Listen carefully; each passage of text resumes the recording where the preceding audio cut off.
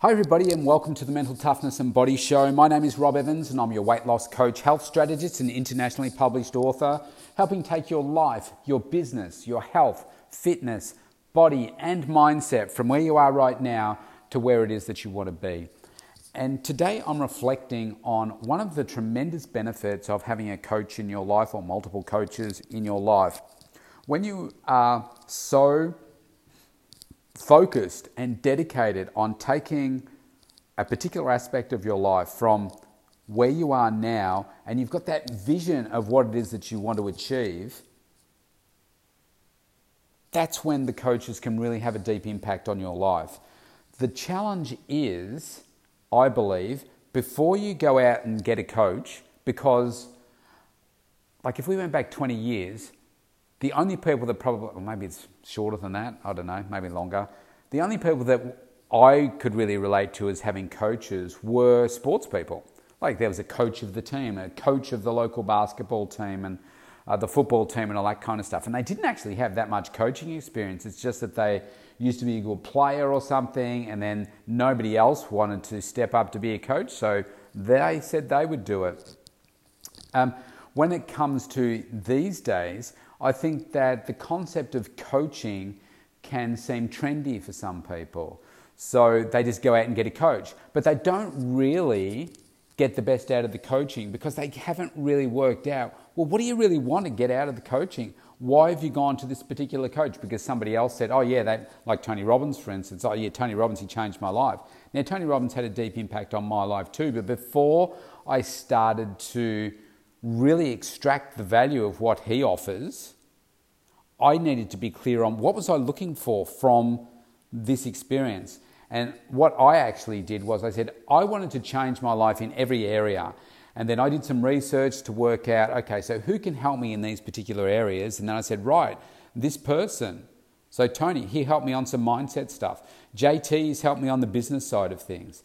Other coaches have helped me on other aspects of my life. My strength and conditioning coach helps me on the nutrition side, the exercise side of what it is that I do. Even though I'm, one of the best at what I do, I still need coaches to help me get to where I want to get to. So I have found though that until I had that clarity, I'd had coaches in the past where I just expected because I had a coach that I would get fantastic outcomes. But as you and I both know, take somebody like, the greats of Messi, Ronaldo, Michael Jordan, Kobe Bryant, all of these great players, they just didn't get a great coach and expect the results to come. They put in an incredible amount of work ethic to be able to achieve the things that they had. And then the coaches were the ones that guided them along the way. They still had to do the work, but they were also very, very clear about what it is that they truly, truly wanted. And one of the things that I think was missing from my life early on was coaching. Now, having just said that out loud, I did have a coach early on, and this, not in the context that you may think of coaching these days, but I'm going to tell you a little story about how this particular person had a deep impact on my life and was probably the first ever coaching experience I had. So there's a long backstory to this, which I'm not going to bore you with right now, but when I was 11 years old, my mum wanted me to learn to play the bagpipes. And that's a really obscure instrument to learn, very loud and offensive, and unfortunately, most people hear them played badly and say, I don't like the bagpipes because they've heard them played badly. But they're a remarkable instrument, one of the hardest instruments to play. And so I went along to that. Didn't want to learn it. Went along, first night, was addicted. Loved it. And then from then, I just had this hunger to become better. And I'll tell you what drove me to start with.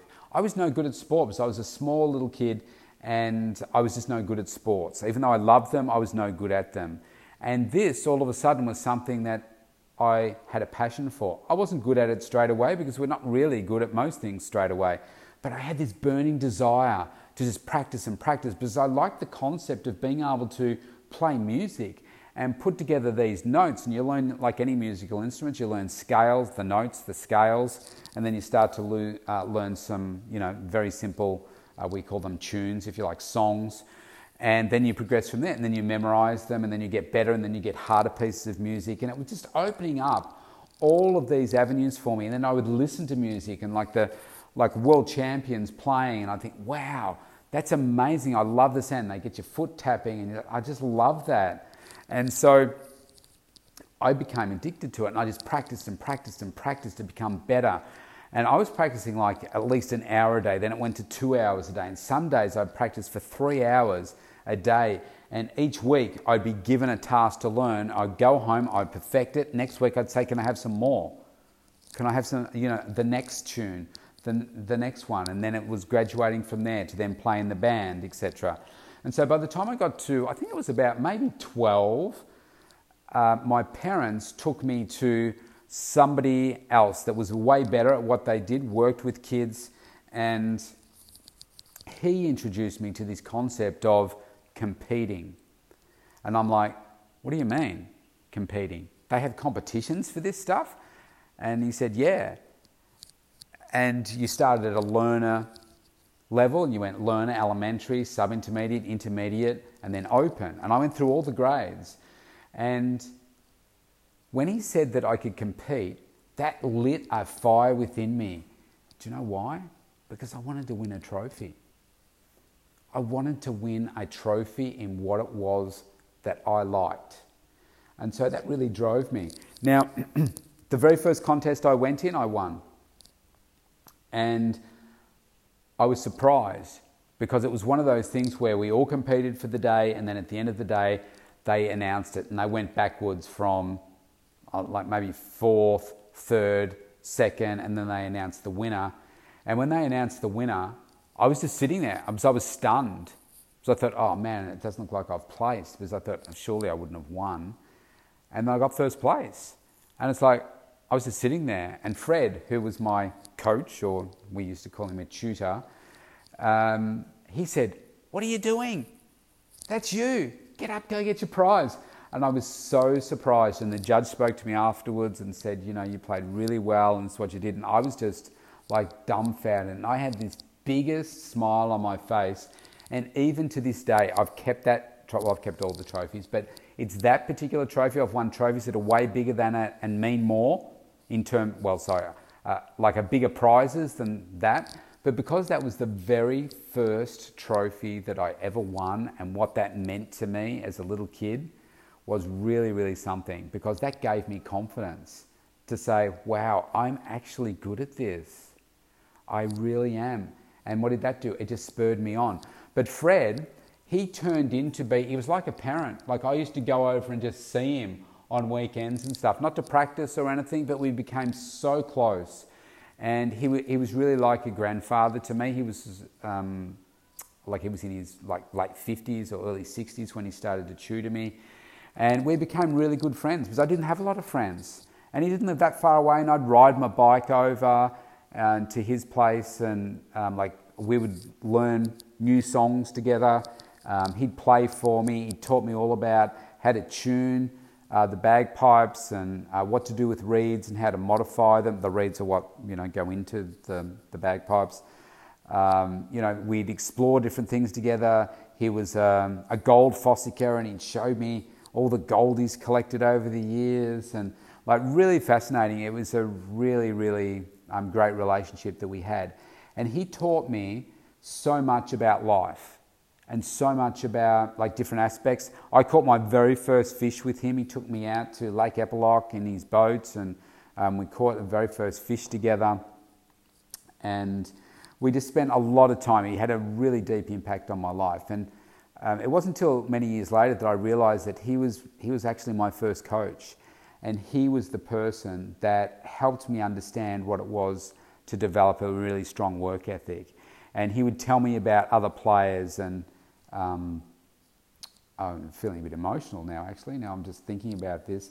But tell me about other people and, personalities, and just, he had a way of educating me about things in life and about personalities and what that strong work ethic meant, that it really had a deep impact on me for later in life. And he was never somebody to pay out compliments.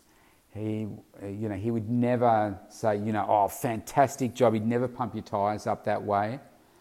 But I remember one day, he always used to talk about this particular play. His name was Alan Seddon, and he was a really good young kid. He gave up the bagpipes after a while, and he said he's the best player that he's ever had.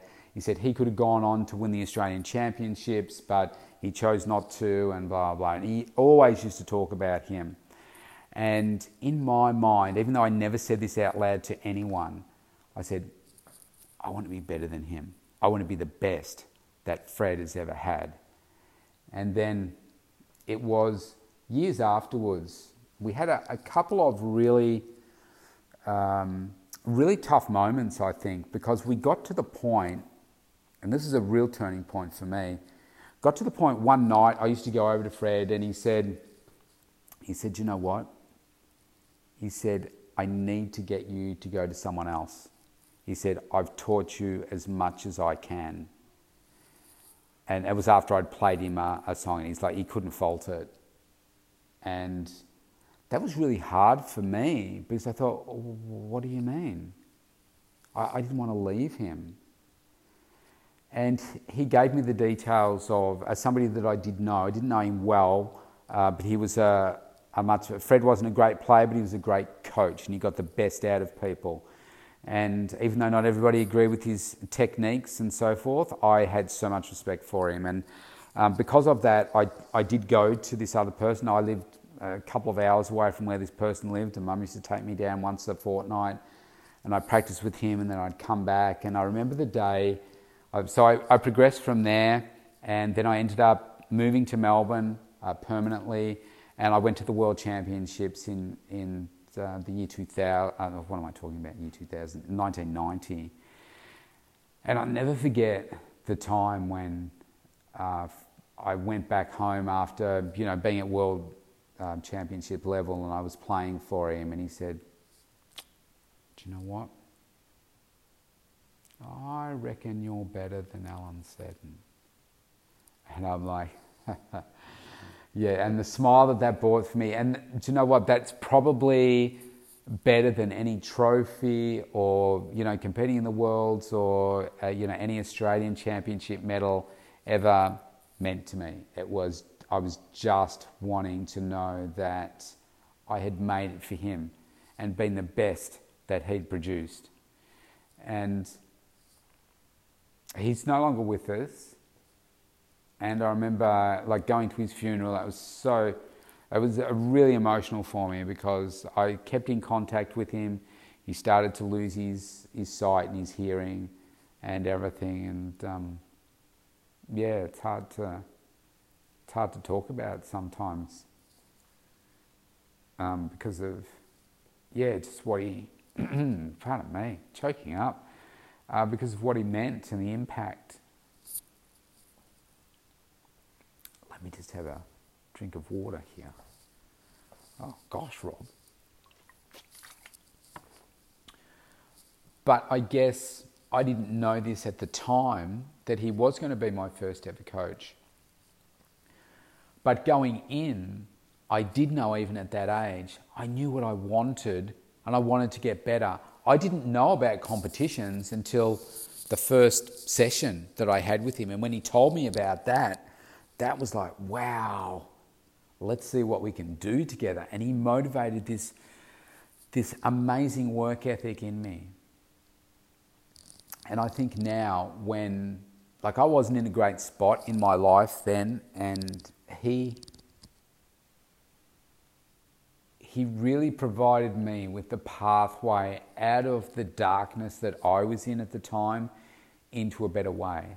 And what it did was showed me, I can see this on reflection now, that by constantly moving forward, constantly focusing on your goals, constantly wanting to progress and get better in what it is that you love doing will take you where it is that you want to go to. It's still emotional. And my goal, when he told me that, was at the time when I started, there was still Australian championships, and then they stopped Australian solo championships, and they had pipe band championships, and I made it to a band where we won the Australian championships, and then my next was to compete in the world championships, and I with the band, and I achieved that. But I set my goals on it, my eyes on it, from that very first time when he told me. I said, "What, is there an Australian championships too?" And then he told me about the world championships. I said, "What, there's a world championships in this? Wow." And that's what I aim for. And this is what we don't do enough of in life. We don't work hungry enough, or don't be hungry enough for those things that are so important for us. We don't create something that's important. We just go through that life. And sometimes we do get into those places where we just don't know where to go to from here. I recorded a podcast just earlier today, actually, called The Fog, on the Rob Evans 365 podcast. I think it's day 977. Go and have a listen to that. I talk about it more there. But we can sometimes find ourselves in this fog where we just don't know how to get out of it. We can't see what's going on. Imagine yourself standing in this really thick white fog, and you don't know where to go. You can't get out of it. You don't know what's going on. So you just stay where you are and you stay immobilized. And that's what we do so much of in our life. But here's the key to that. You need to have faith in knowing that it won't always be like that. That what happens on a day of a fog, normally the sun comes out and it burns it off, and it's an amazing day. And how do you get out of the fog? You just keep moving forward. You just keep taking steps forward. Taking those action steps every single day so that you know that you are moving, you're progressing. It won't always be like this. And if you are in that place right now, take it from me, if somebody that's been in a really dark place as a child, and if somebody had said to me when I was at that age, life will not always be this way for you. It will not always be this dark. You will not always be this confused. Life does get better. You just have to have faith in knowing that if you focus on what's important to you and you keep progressing every single day, taking action, wanting to be a better version of yourself, wanting to be better in those areas of your life that you love and that excite you, then one day you will look back and say, "Oh my God, I cannot believe I am where I am in my life now today. And I can tell you that I am where I am today because of the fog that I was in, because of the fact that I've had those hard times, because I've had some coaching and they've built this fire within me to help me realize that I'm better than this." And a lot of it I've had to do myself, because you can be your best coach, but we always need that external coach to reach that extra level, because we don't know what we don't know. And that's why I'm saying, if you don't know this now, know that if you are in a bad place, it will not always be that way. But if you are willing to stay where you are and not move because life or this particular task or whatever it is, business, where you are with your health and fitness and body and mindset, if you're not prepared to move from that, then that's where you're always going to stay. But you need to have faith in knowing that if you keep taking the right steps forward, then you'll get beyond the fog. You will have the life that you truly want to, but you've got to want it. Now, if you're thinking, "I don't know how to take those first steps," here's the first step. Go to thementaltoughnessandbodyshow.com, opt in for your free consultation, and let's start a conversation. Let's get connected and let's get you moving. Let's get you to where it is that you want to be in those areas of your life so that you can become unstoppable and have everything that you want. Stay safe. I'll see you tomorrow.